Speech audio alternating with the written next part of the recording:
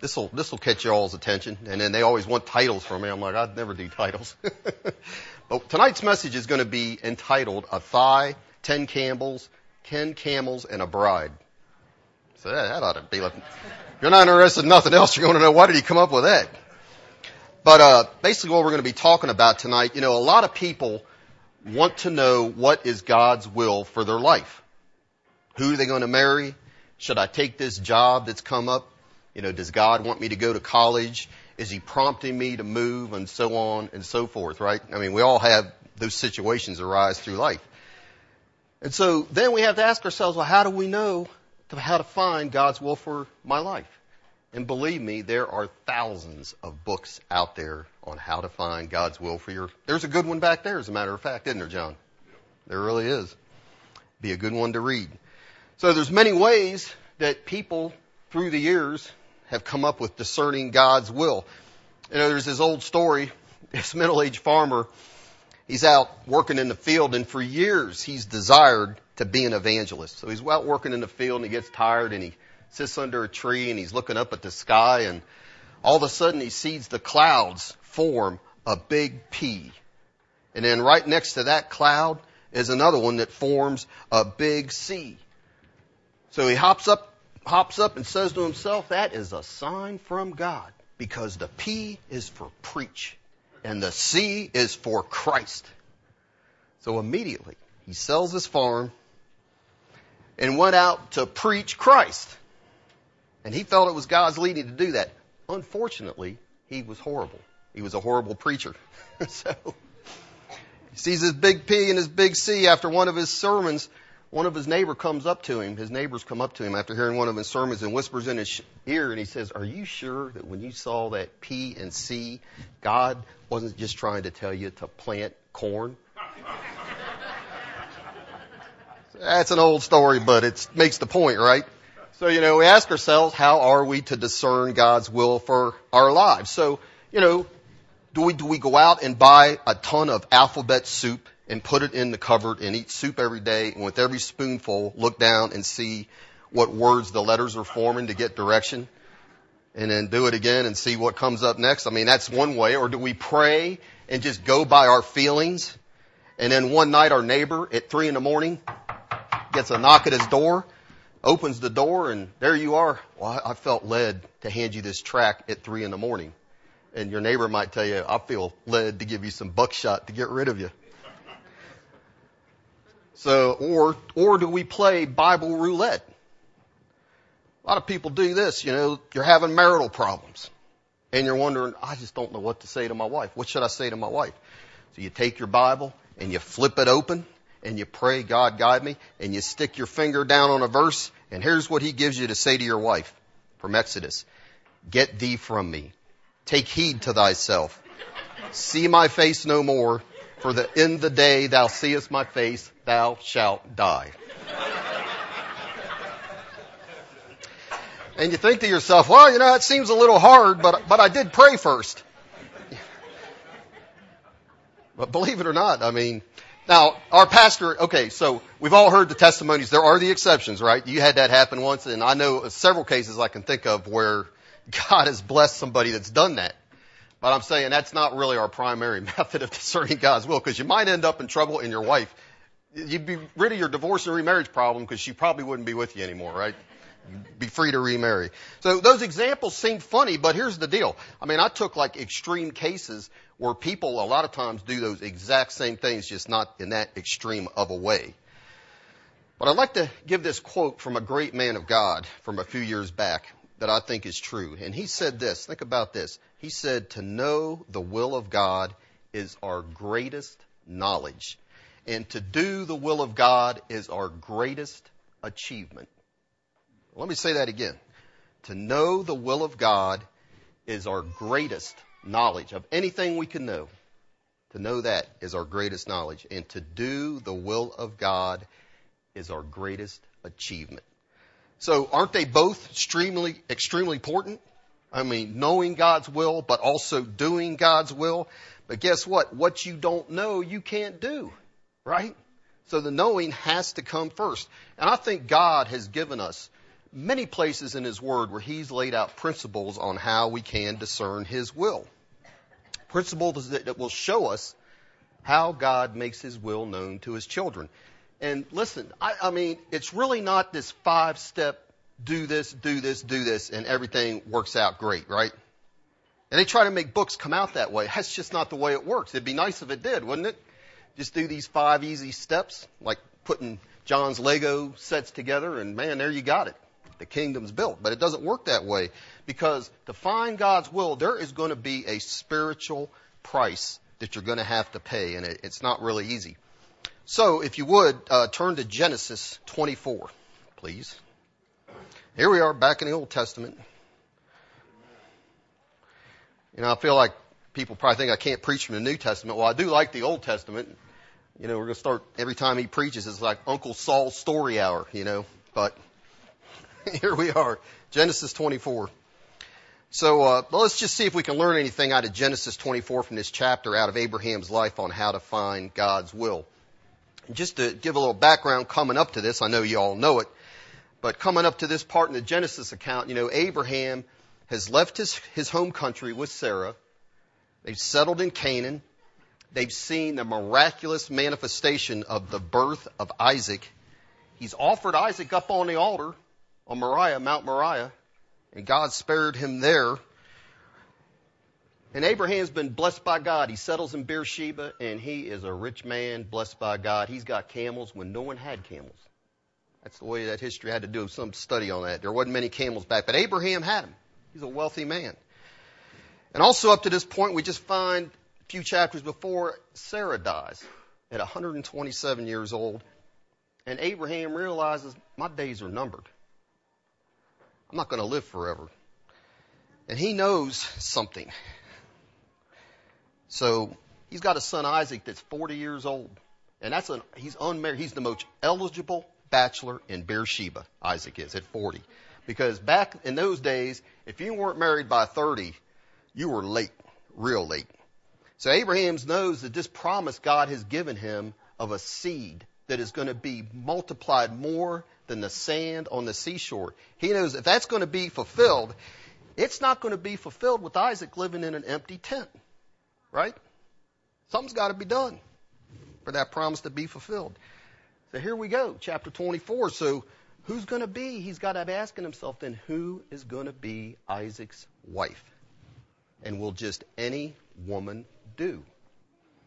Because there's plenty of cute girls. I'm sure plenty of cute girls in Beersheba. All through Canaan's fair and happy land, there's some fair and happy girls. But he's asking himself, what is God's will in this matter? And really, does God even care who I marry? Because most people in the world, they do not care in the sense that what is God's will. I'm going to pray about that, right? And how do I find Isaac's wife? That's got to be the questions he's asking. So chapter 24 here, this man named Alan Ross that I read, I thought he did a good job. Couldn't say it any better than he said it, so I'm going to tell you what he said about Genesis 24. He said the purpose of this chapter is to explain how Isaac acquired his wife Rebekah. That's the purpose. The focus of Genesis 24 is on Abraham's servant. Not really on Abraham, it's on Abraham's servant as he followed God's guidance to find the wife of God's choosing. And the emphasis, though, in this is on the providential work of God in the circumstances of the faithful servant. You got the purpose, the focus, and the emphasis. And I think we're going to look at the principles eventually, all of them, I hope, laid out in this chapter. And I don't think they just apply to finding a mate. And I'm not going to talk much about that tonight. So you all get here you can either go out to eat 2 weeks from now or whatever, but I'm going to be doing part 2 in 2 weeks, okay? So I didn't get quite as far in my principles I wanted to lay out tonight as I thought I would, because sometimes these sermons kind of take on a life of their own, don't they? You got plans, I'm going to hit this, and this. I'm like, I can't rush this point. So we're just going to get one point tonight in Genesis 24. We're going to we'll just read verses 1 to 9. So Genesis 24 verses 1 to 9, it says, And Abraham was old and well stricken in age, and the Lord had blessed Abraham in all things. And Abraham said unto his eldest servant of his house, that ruled over all he had, Put, I pray thee, thy hand under my thigh, and I will make thee swear by the Lord, the God of heaven and the God of earth, that thou shalt not take a wife unto my son of the daughters of the Canaanites among whom I dwell. But thou shalt go into my country and to my kindred, and take a wife unto my son Isaac. And the servant said unto him, Peradventure the woman will not be willing to follow me into this land. Must I needs bring thy son again unto the land from whence thou camest? And Abraham said unto him, Beware, don't do that. Beware that thou bringest not my son thither again. The Lord God of heaven, which took me from my father's house and from the land of my kindred, and which spoke unto me, and that sware unto me, saying, Unto thy seed will I give this land, he shall send his angel before thee, and thou shalt take a wife unto my son from thence. And if the woman will not be willing to follow thee, then thou shalt be clear from this thy oath, only bring not my son thither again. And the servant put his hand under the thigh of Abraham his master, and sware to him concerning that matter. So the first principle I want to look at here, just in these first 9 verses, and I'm actually not going to get everything I want to say out of these first 9 verses tonight.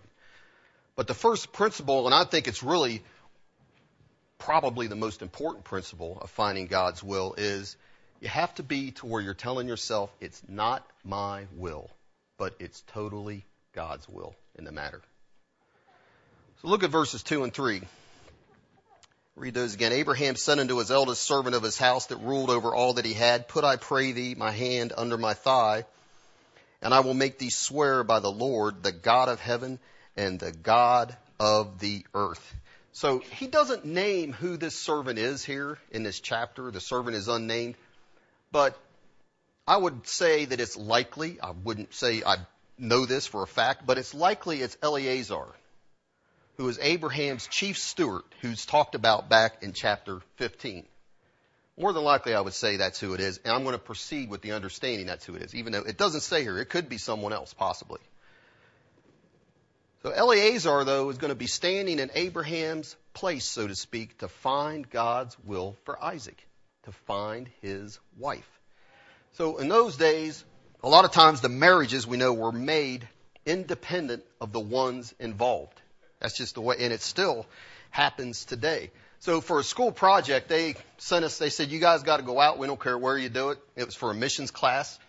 They gave us a list of things they wanted us to ask. Most of them weren't even religious, but they just wanted us to go find somebody from another country and ask them questions about their culture. And if you got a chance to share the Lord with them, that's fine. But it wasn't supposed to be a confrontational thing. I mean, it's kind of a funny story where I ended up and how this ended up happening. But I'll tell you what, I ended up in a place in Louisville. I was the only white guy for a long distance. I'll tell you that much, right? And they sent me to this place where it was a Muslim grocery store.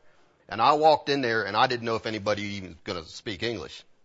But I went up to the guy behind the counter. I said, look, I got this thing to do. I said, I'm willing to pay the person if they'll just talk to me. I said, I got to find somebody that's from another country. Do you know somebody? He's like, oh, there's tons of people here. He said, just relax, my friend. Well, I'll tell you, in the Middle East, they don't do anything fast. So I got to relax for quite a while. And finally, he motioned me over. He said, here, you can talk to this guy. So I talked to this guy from the Senegal. And I went out and I got my list. I said, look, he didn't want to, he was offended though when I said I'd pay him. He said, I'm more than glad to do this. So I talked to the guy for an hour and it was fascinating. And I did talk to him about some of their marriage customs, which I found fascinating. And like when he got married, his uncle stood in his place at the marriage ceremony. And that was legal and valid to marry his wife. But what's interesting is, I don't want to get into all of that, but in Senegal, 33% today of the girls get married before they're the age of 18. And my daughters are back there thinking, you better not go there, Dad, as a missionary. And I want to get married before 18. Now, Malawi, that country that people have gone to that we know of, 50% of them are married before the age of 18. In Nigeria, 75% of the girls are married before the age of 18. And here's a little description I read. It says in rural areas, parents often in the rural areas arrange the marriages for the children. So a young man wants a young woman. Well, his dad wants to check out and make sure that family's okay. And it says they do it just like what Abraham did. They'll find a go-between to go and talk to that family. And then the father decides whether that girl's suitable based on the woman's family's background. So he decides that. He sends the go-between back, and I thought this was kind of funny. He sends the guy back with cola nuts. They used to have the old uncola nut commercial. Well, maybe that's where it came from. But they would send cola nuts to the woman's parents. And if they accepted those cola nuts, if they liked the young man, they would accept him, and the marriage was set. But then they not only had to give him the nuts, which probably didn't amount to much, that was probably just a token thing. They had to give him money, and then it was expected to get a television set, a sewing machine, jewelry, and fashionable clothes. And that would seal the deal. So, what we see going on here, I guess the point of me bringing all that up is what we see going on here in Genesis 24 for that area of the world, it's foreign to us. We don't do things that way. But it's really up to this present day. It's not that foreign there to have somebody be a go-between. But I'll tell you what, though, there is a major difference between the go-betweens you're going to read in a Muslim community and what we see here.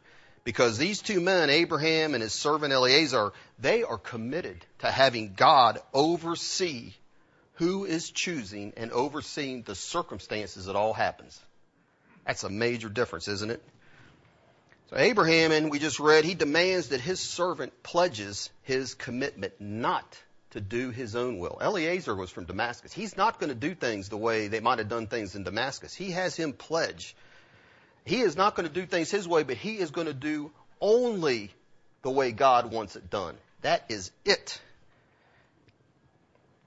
So he had to get his ideas, Eliezer did, of what he thought was best for Isaac and how this all might work out of his head totally, didn't it? Even if he didn't understand why he was doing what he was doing. So here's what we want to look at, though. How did Abraham require his servant to pledge or swear to do things God's way? And look in verse 2. What's it say there at the end of that verse? Abraham tells him to do what? He says, "Put, I pray thee, thy hand under my thigh." You ever thought about what that's all about? So that same vow is Jacob has Joseph do that to him in Genesis 47. Basically the same thing, because he says, I want you to pledge putting your hand under my thigh. You will take me back to the land of my fathers that has been promised to us.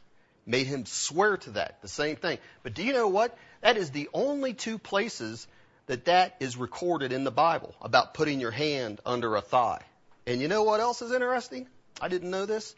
It's the only place in all of ancient literature that's ever talked about. Because a lot of times they've got these ancient Nunzi tablets where they can see some of these customs that Abraham did. They can find all that in these old tablets. They were customs of the day. That's not a custom anywhere else. And all we know about it is what you just read and I just read and what's said over in Genesis 47. So why under the thigh? Why would you think that? What's the significance of that? Why didn't they just do it like I'd make a deal with you? We just do a handshake, right? Or sign a contract or give them a kiss on the neck or something. They like to kiss over there. Give them a kiss on the neck. Well, here, maybe just add a little insight into it. What was God's covenant with Abraham? What was the covenant? Just, you want to have something to be able to put in. We're not going to go to a lot of places tonight, but stick something there in 24 and just go back a few chapters to Genesis 15. It's not too far away. I think we could look at it. What was God's covenant with Abraham? And it's given several places, but we'll just look at it here in Genesis 15:18.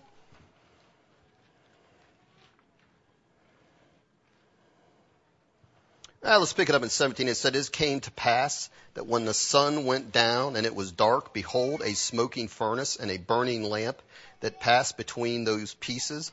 And look in verse 18. "In the same day, the Lord made a covenant with Abraham." And what was the covenant saying? "Unto thy seed have I given this land from the river of Egypt, far south, unto the great river, the river Euphrates, which is far north." So what's the key to this covenant he's making? And we know about it in the New Testament. What is the key to it? It's the seed, isn't it? With no seed, there is no covenant, is there? You cut off the seed and you've just cut off the covenant, because that's what it's all about. What good is it the land if you have no people there? It's the land, the people with God reigning. So finding Isaac a wife, and not any wife, but God's chosen wife, that's what the covenant hung on. Because if he doesn't get married and have children, it stops, doesn't it? Even with his miraculous birth, he still had to have a seed. So not to be crude, but where does seed come from? The area near your thigh. And I could say what some of the commentaries say, that is suggested where he's really putting that hand, but I don't know that it doesn't say that. It says the thigh. But it's still near the area where seed comes from. And I think that's the significance of the whole thing. So Abraham's saying to his servant, you're going to swear by the God of heaven, the God who has given me a covenant to multiply my seed in the land. You're going to swear, pointing to that covenant with your hand under my thigh, to do his will and only his will in regards to how my son's wife is chosen. So in other words, it's going to be God's way only, and you're going to swear to that. And Eliezer, who was a faithful steward, he swore to follow the directions of God's will by doing that. Look in verse 9. We have to go back to 24. I'm in 15. But look in verse 9. He does it. After Abraham explains everything to him, it says in verse 9, and the servant put his hand under the thigh of Abraham his master and swore to him concerning the matter. He's pledging himself to do God's will. So you'd be out there saying, maybe, well, what does that have to do with us today? You know, a lot of people, they read things in the Bible and they're like, well, we're just supposed to imitate things that we read there. Well, I mean, I don't want to say Brother Hamilton, as it talks about in Abraham here. In verse 1, it says he was old and well stricken in age. I don't want to say that Brother Hamilton is well and old stricken in age, but he's not the same age as you were when I moved here, are you? We've had a few years pass, right? And he's always telling us, isn't he? Telling us how much God has blessed him. Got all that he wants.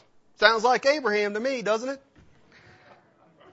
So am I saying then, because all that's true, that we should just have him stand up here or probably sit, and all the men line up and the women or the men line up, and we all come up here and put our hands under his thigh and swear that we're going to obey God's will for the rest of our life? Well, I'll tell you what. You go on and be the first person to try that with Brother Hamilton, because you might find out his convictions on non-resistance aren't quite as strong as you thought. I'm not going to be the first one in line to try that. So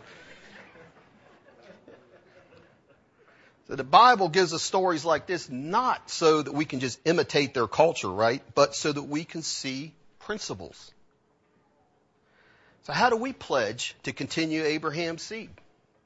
We do that. So keep something there in Genesis 24 and turn back to Galatians 3. Please. Galatians 3.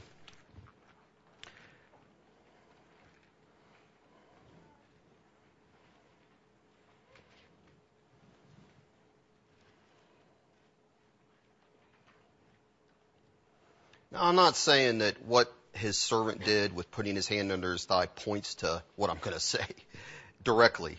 But I think there is a principle here that we see. So in chapter 3, Galatians 3, verses 15 to 16, look what it says. Brethren, I speak after the manner of men, though it be but a man's covenant. Yet if it be confirmed, no man disannulleth or addeth thereto. Now to Abraham and his seed were the promises made. And he saith not, and to seeds as of many, but as of one, and to thy seed, which is Christ. So we all understand. So listen, people saved today, we are fulfilling Abraham's covenant. He's saying that has never been disannulled. The law didn't take it away. We are fulfilling that covenant. If you read Galatians, that's what it's saying. So look over then in verse 26, and look what it says here. For you are all the children of God by faith in Christ Jesus. Amen, right? But look, for as many as you have been baptized into Christ have done what? put on Christ. There is neither Jew nor Greek. There is neither bond nor free. There is neither male nor female, for you are all one in Christ. And look in verse 29. And if you be Christ, then what are you? What are we? We are Abraham's seed and heirs according to the promise. I'm saying by our baptism, we're pledging ourselves by faith to fulfill the Abrahamic covenant through Christ. We're part of that fulfillment. And so look back here in verse 27 there. What does it mean when he says, as many of you have been baptized into Christ, have put on Christ? What does it mean that we've put on Christ? You know, it's an image of putting on clothes, or if you want to say, a uniform. And when you put on an army uniform, what are you doing?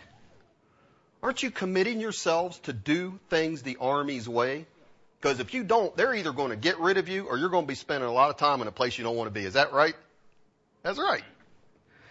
So you're committing things to do the Army's will is what you're saying. They are going to have you doing their will no matter what. And so you put on that uniform, that's what you do. And we put on Jesus Christ, what are we saying? We're committed to do God's will, aren't we? It's the image of Ephesians 4 of putting off our old man, right? And putting on the new man, Christ Jesus, committed to do God's will. It says in Ephesians 4, it doesn't say that, but it says putting on the new man in righteousness and holiness. Righteousness and holiness. So in a sense, when we submit to baptism, we're swearing our allegiance to obeying God's will totally and dying to our old will. That's the way baptism has traditionally been understood. It's not just some ritual we go through that's meaningless and doesn't really matter, and well, Paul didn't make a big deal about it, I'm not going to either. No, it's a big deal. It really is. We're putting our hands, so to speak, under God's thigh when we get baptized and committing ourselves to doing God's will for the rest of our lives. We really are. And thus fulfilling Abraham's covenant. And I would ask us all the question, have we really still taken our baptism or baptismal vows, however you want to put it, are we taking those seriously today? Because it does go back to this whole thing about he made a vow to his master, didn't he? And I'm saying those baptismal vows, we talk about marriage vows and they cannot be broken. I'm saying those baptismal vows are just as solemn, if not more than a marriage vow to the Lord Jesus Christ. So ask a new Christian in a Muslim country if they take their baptismal vows seriously. Because I'll tell you, their believers and unbelievers understand what's going on in a baptism, that is a solemn and total allegiance that's being depicted when they do that. So you get baptized in a Muslim country and you've just renounced everything in your life that you know to live totally for the Lord Jesus Christ. And you are definitely in the minority there, right? So you've just blasphemed Allah by what you've done. You've cursed your family, is the way they would look at it. And you've cut yourself off, literally, depending on which country, from a normal life from there on out. So guess what? Their baptisms are a true death to self. A true death to their old man. And they know it. So listen, I'd like you to listen to this. He's a great, in my opinion, a great 19th century pastor and theologian. You know, this is just a little aside. I'd always thought of Calvin. I was telling my wife, Calvin, I always heard Calvin's just this 5 points of Calvinism, some guy up in a high loft study all the time and all that other. And I never read any of Calvin. I really didn't. I mean, I knew the 5 points of Calvinism. I was glad for those. But I had a teacher one time, he says, you need to get the Institutes of Calvin. He was a pious man. And he was a pastor first and foremost that cared for his flock. And I'm telling you, he's got some things to say. I'm saying the pastor theologian, that is the pattern. That is really, at Southern where I go to school, most of those guys are those PhDs, they are pastors too. And so you get the practical with the other. I mean, to me, that's the way it should be, isn't it? I mean, what do you want some guy in an ivory tower telling you? I'd rather have somebody that's living and having experiences teaching me. That was free. But anyways, this man named Andrew Fuller was a pastor and a theologian and good at both. And listen to what he said about baptism. He said, "Such, brethren, is the profession we have made. We have not only declared in words our repentance towards God and faith towards our Lord Jesus Christ, but we have said the same things by our baptism. We have solemnly surrendered ourselves up to Christ." You think about that, that's what you did in your baptism? Solemnly surrendered yourselves up to Christ, taking him to be our prophet, priest, and king, engaging to receive his doctrine, to rely on his atonement, and to obey his laws. And Fuller wrote this. He said, "The vows of God are upon us. We have even sworn to keep his righteous judgments. And without violating the oath of God, we cannot go back." Just like a marriage vow, isn't it? Seriously, I mean, have we thought about that? That we make that baptismal vow to the Lord Jesus Christ, come up out of that water. We are pledging to walk in newness of life. We're pledging that our old man, our old life is dead. We're saying that before God and witnesses, aren't we? Just like a marriage vow. And like I said, it's way more serious than a marriage vow.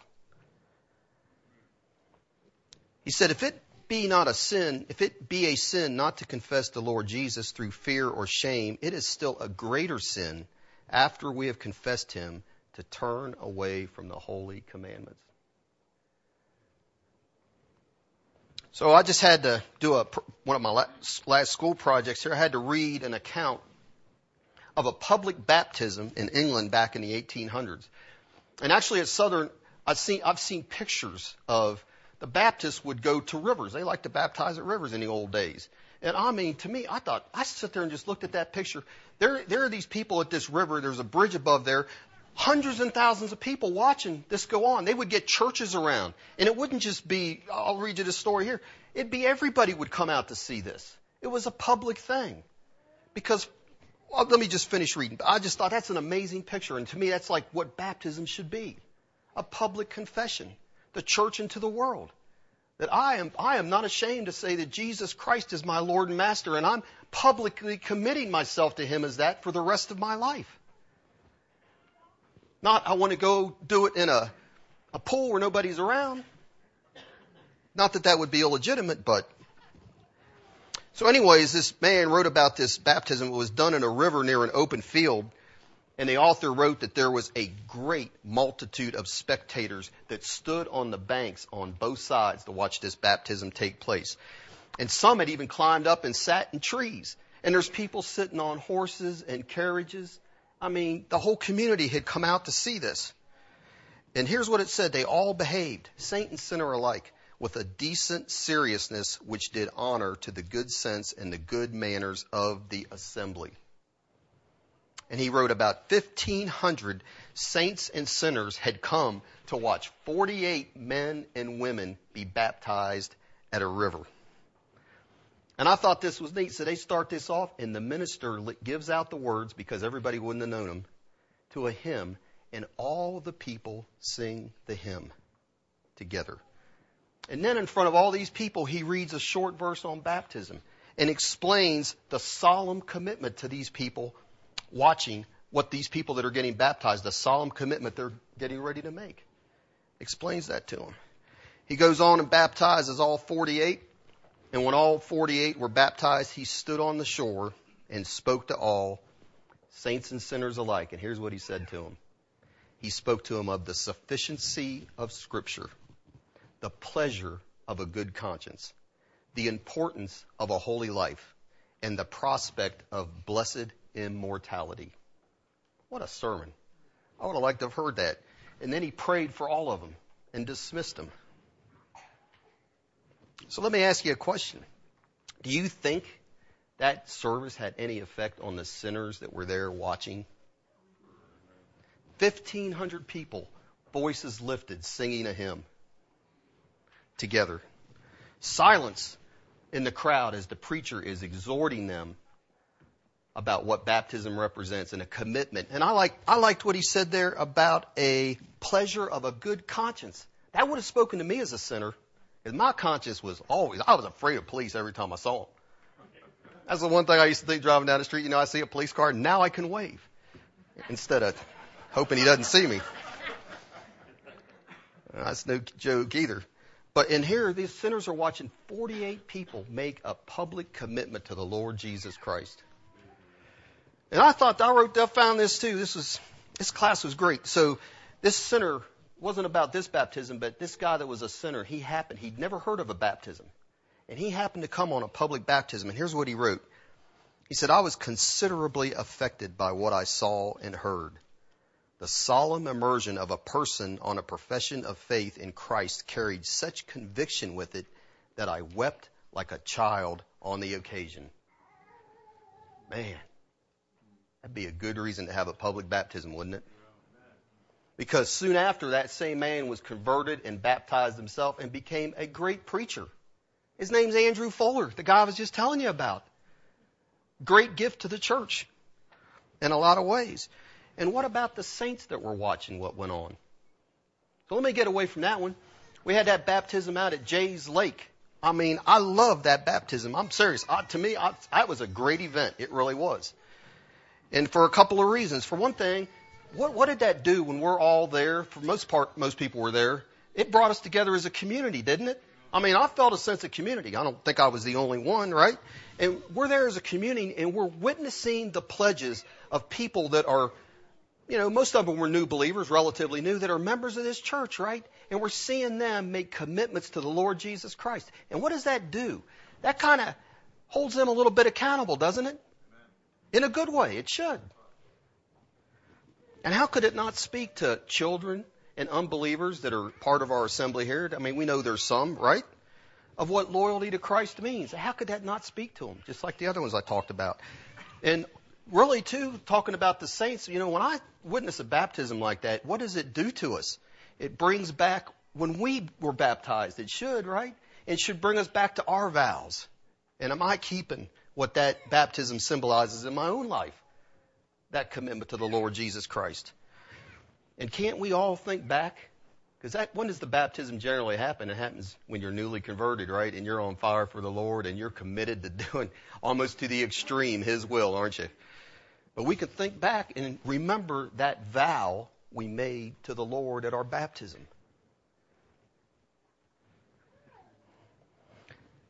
So the reason I'm spending so much time on this is because finding God's will has to begin here.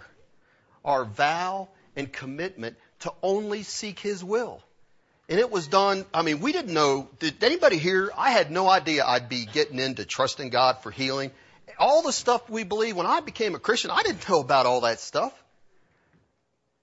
But you make a commitment to the Lord Jesus Christ and to obey this, that should be our commitment, right? Wherever that takes us, because we don't know.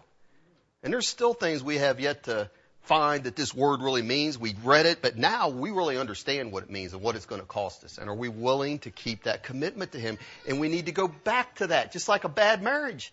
You're not going to leave, you don't leave a bad marriage, you go back to that vow, don't you? I made this commitment. God will get me through this. It's the same with your Christian walk. So placing our hand under His thigh, so to speak, we've done that, and we pledge to do His will only and not our own. And I would just say, do we really do it? Does everyone here really understand that by our baptism, we have declared our lives not our own? Do we really understand that and take that seriously? So it's not our own to choose whom we're going to marry, where we live, what kind of job we have, what kind of work we have, and even who our doctor is, I would say. Now, it's silent now, but 20 years ago, I wouldn't have been a problem to say that. It is now. That's fine. But I'll tell you, this is getting a little ahead of myself here. To do His will, I'm saying God set down parameters, hasn't He? That's what I'm going to talk about next time. We have to be committed to do His will, and then He set down parameters on what we can and cannot do according to His Word. And the cannot do's takes out a lot of our options. And I would just submit this, getting ahead of myself again. James 5 is a pretty clear parameter, I think. And I'll tell you what, you get your commentaries, I got a bunch of them. You get to James 5 and all of a sudden these guys that have so much to say about everything, they got nothing to say about James 5.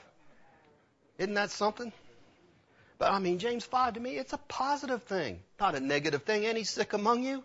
let him call for the elders of the church. Let him pray over him, anointing him with oil in the name of the Lord. And it doesn't say the prayer of faith might work. What does it say? It says it will work. We don't have to be afraid of that, do we? Seriously. And if you're thinking, man, well, this illness has come on me because I sinned, hey, he deals with that even, doesn't he? He says, and he goes on to say, hey, we need to be praying for each other. The fervent, effectual prayer of a righteous man will avail much.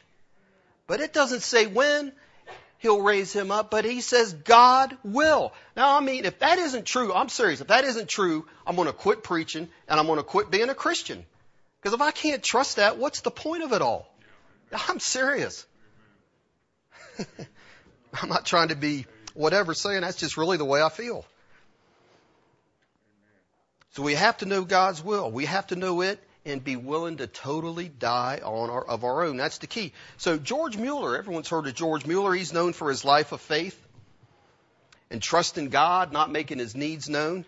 But if you ever read many books about George Mueller, he had a lot to write and say about knowing God's will. Because you think about it, what he did, building those orphans' homes, hiring staff, bringing children in that he's got the responsibility to feed, clothe, educate, thousands of them. You better know that's God's will before you get undertaking that. And so, I'll tell you what, you want to read some books, forget all the how-to books on how to know God's will, get Bevington and get George Mueller books, and you'll get all you need. And the Bible first. Better say that. The Bible first. So especially if you're not asking for money, you better know it's God's will. But listen to this. Here's what he said about discerning God's will. And here's why I'm spending all night on this one point. Because listen to what he said. I think he's got a lot more wisdom than I do. I really do. George Mueller was, from what I've read and heard and anything about him, is the most godly man you would ever want to meet. They write books, people that met him said his face just glowed at 92 years old. The guy was just sold out and godly. He was. No one's ever told me that. My face just glowed. That's a goal you can have, right? But listen to what he said. He says, I seek. When he says, this is what he wrote about discerning God's will. He said, I seek at the beginning to get my heart into such a state that it has no will of its own in regard to a given matter. 9/10 of the difficulties are overcome when our hearts are ready to do the Lord's will, whatever it may be. When one is in this state, it is usually but a little way to the knowledge of what his will is. Let me read that again for you.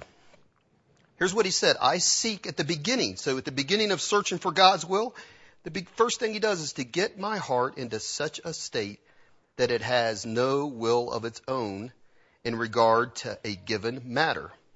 9/10 of the difficulties.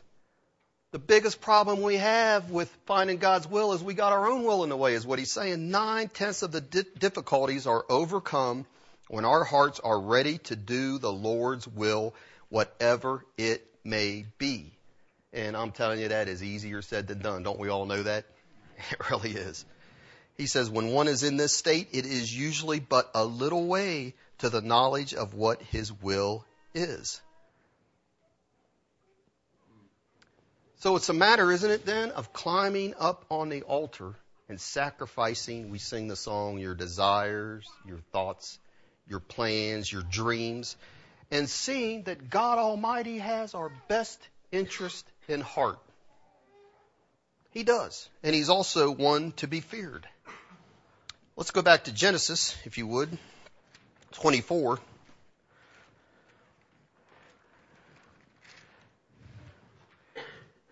Now look what it says in verse 3.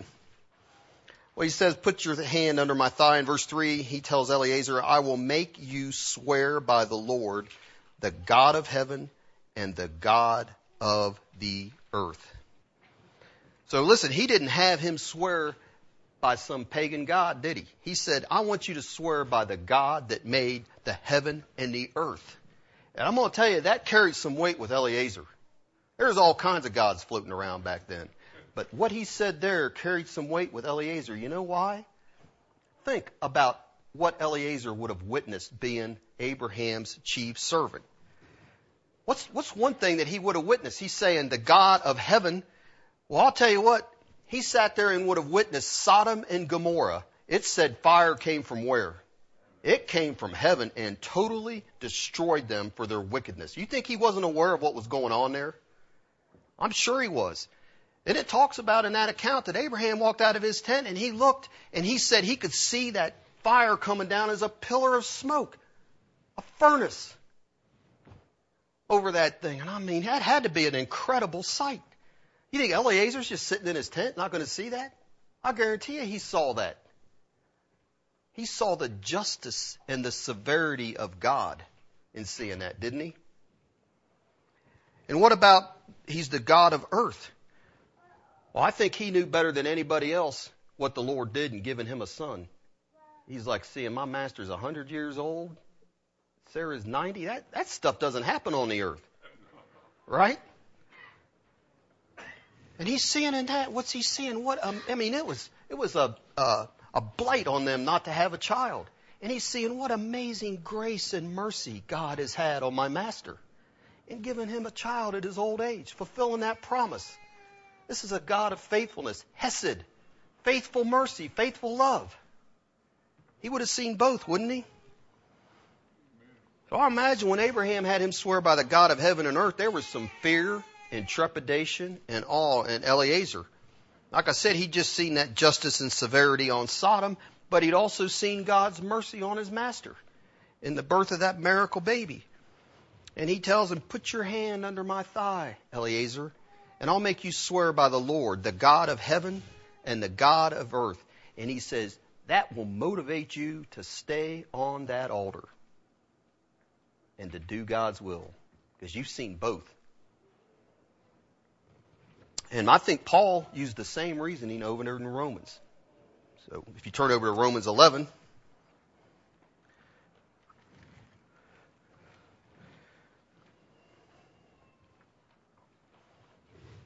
so in Romans 11, Paul tells them, the Christians in Rome, that they've been grafted into God's olive tree and Israel has been broken off. And he tells them, hey, you think that's something to think you're something about? That's something to be proud of? Well, look what he tells them in verses 20 to 22. He says, well, because of unbelief they were broken off, and you stand by faith. And what does he tell them? Be not high-minded, but what? Fear. He says, for if God spared not the natural branches, take heed, lest he also not spare thee.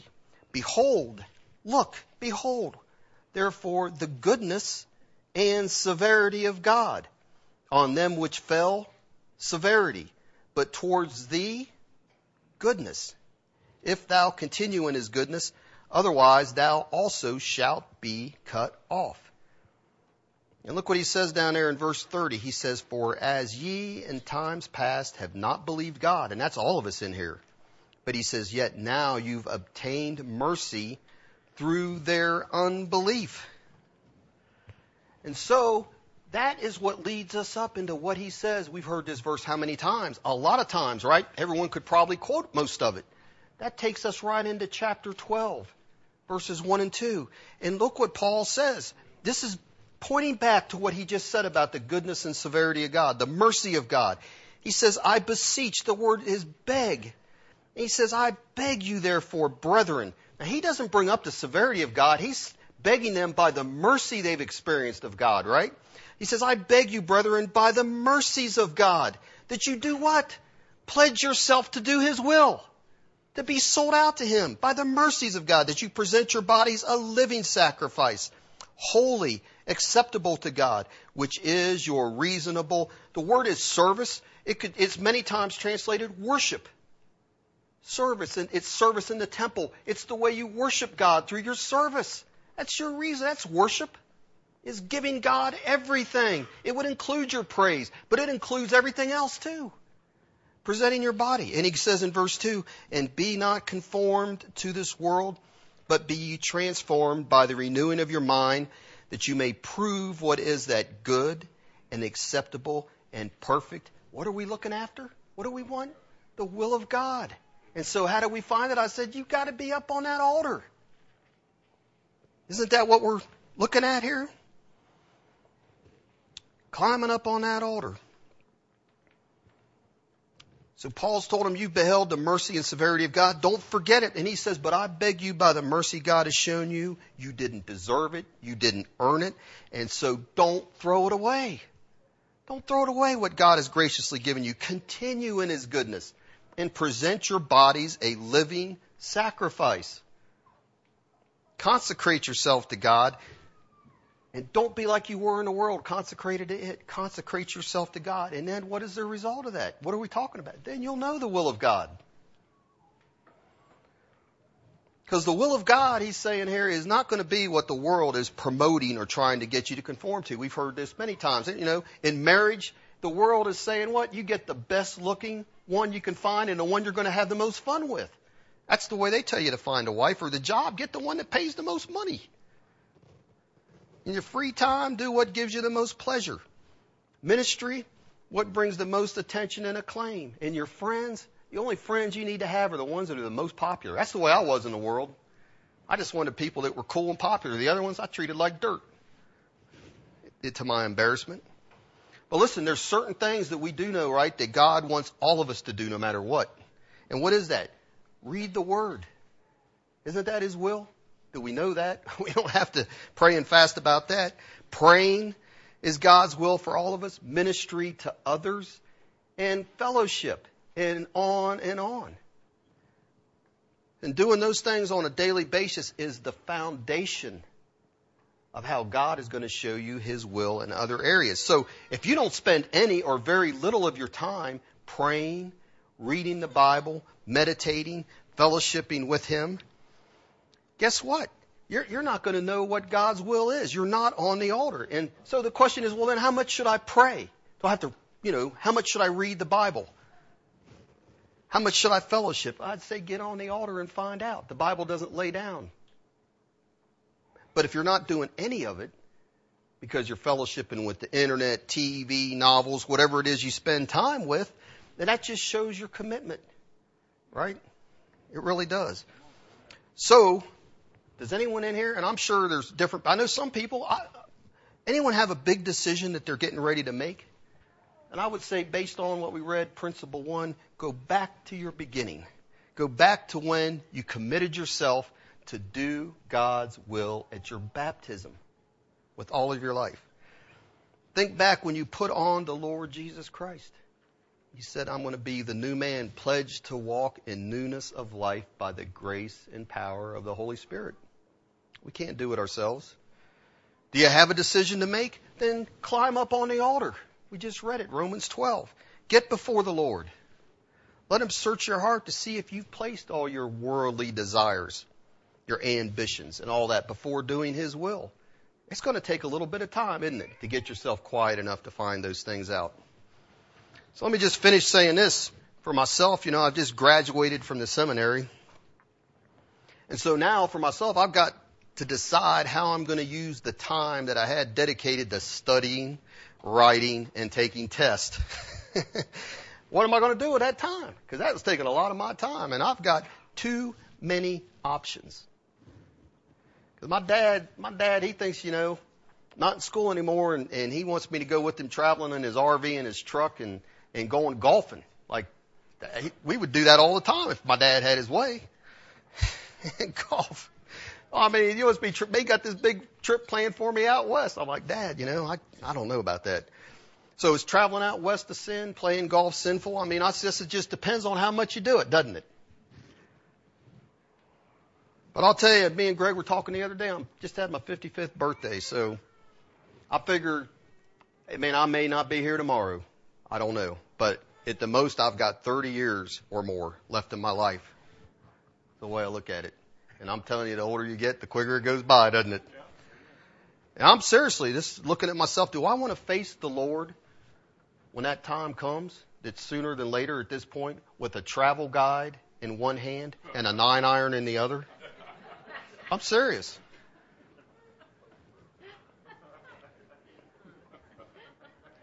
I really don't. So I like to face him knowing that I was on the altar seeking his will for my life and doing it. That's the way I'd like to face him. And for me, At times when I think about my options, that might mean going to some place that I really wouldn't choose to go. I don't know. It might mean spending my free time in ways that I'd rather not. We only have so much free time because there's going to be so much time brushing your teeth, sleeping, eating, right? We all only have so much free time. What do we do with that time? What are we going to say to the Lord we did with our free time when that day comes? Spending time in free times I'd rather not, and dealing with issues that I would, in the past, just would have run away from. But guess what? Let me just end with this. If it's God's will for all of us, whatever it is, even if it's something I'd just rather not be doing this, I'd rather be somewhere else, doing something else, right? Not having to be with this person that's just hassling me every day. I'd like to get another job, and God's saying, I want you there. You're going to be a light to me, right? But if it's God's will, guess what? We're going to see He will guide your steps. And in the end, you're going to be blessed. Because you're not going to be blessed if you're not in His will, right? So it may not always minister to our flesh, but it will minister to our spirits in the long run, won't it? Amen.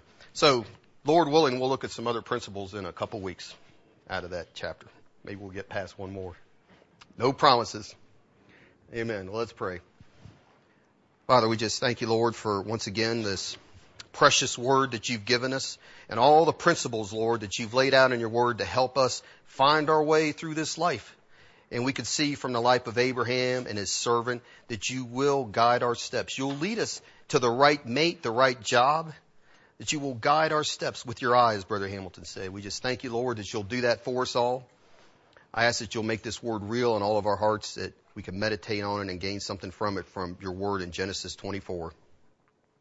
And I just thank you for this time you've given us together in Jesus' name. Amen. All right, Joel. Don't stand up, Jay. Let's stand up. Amen. Oh God, you are my God, and I will ever praise you. Oh God, you are my God, and I will ever praise you. Oh, I will seek you in the morning, and I will learn to walk in your ways, and step by step you'll lead me, and I will follow you all of my. Let's sing it again. Oh God, you are my God, and I will ever praise you. Oh God, you are my God, and I will ever praise you. Oh, I will seek you in the morning, and I will learn to walk in your way, and step by step you'll lead me, and I will follow you all of my. Oh, I will follow. Oh, I will follow you all of my days, and I will follow you all of my days, and step by step you'll lead me, and I will follow you all of my. Oh, step by step, and step by step you'll lead me, and I will follow you all of my days. Thank you, Jesus. Oh, so be it, Lord. Amen. Well, appreciate your all's attention. I really do feel like we have a church here of people that really do want to know the Lord's will and do it. Or I really do. I think that's the heart of the church. So just greet somebody and don't get out of here without saying hi to somebody, and you're dismissed. Amen.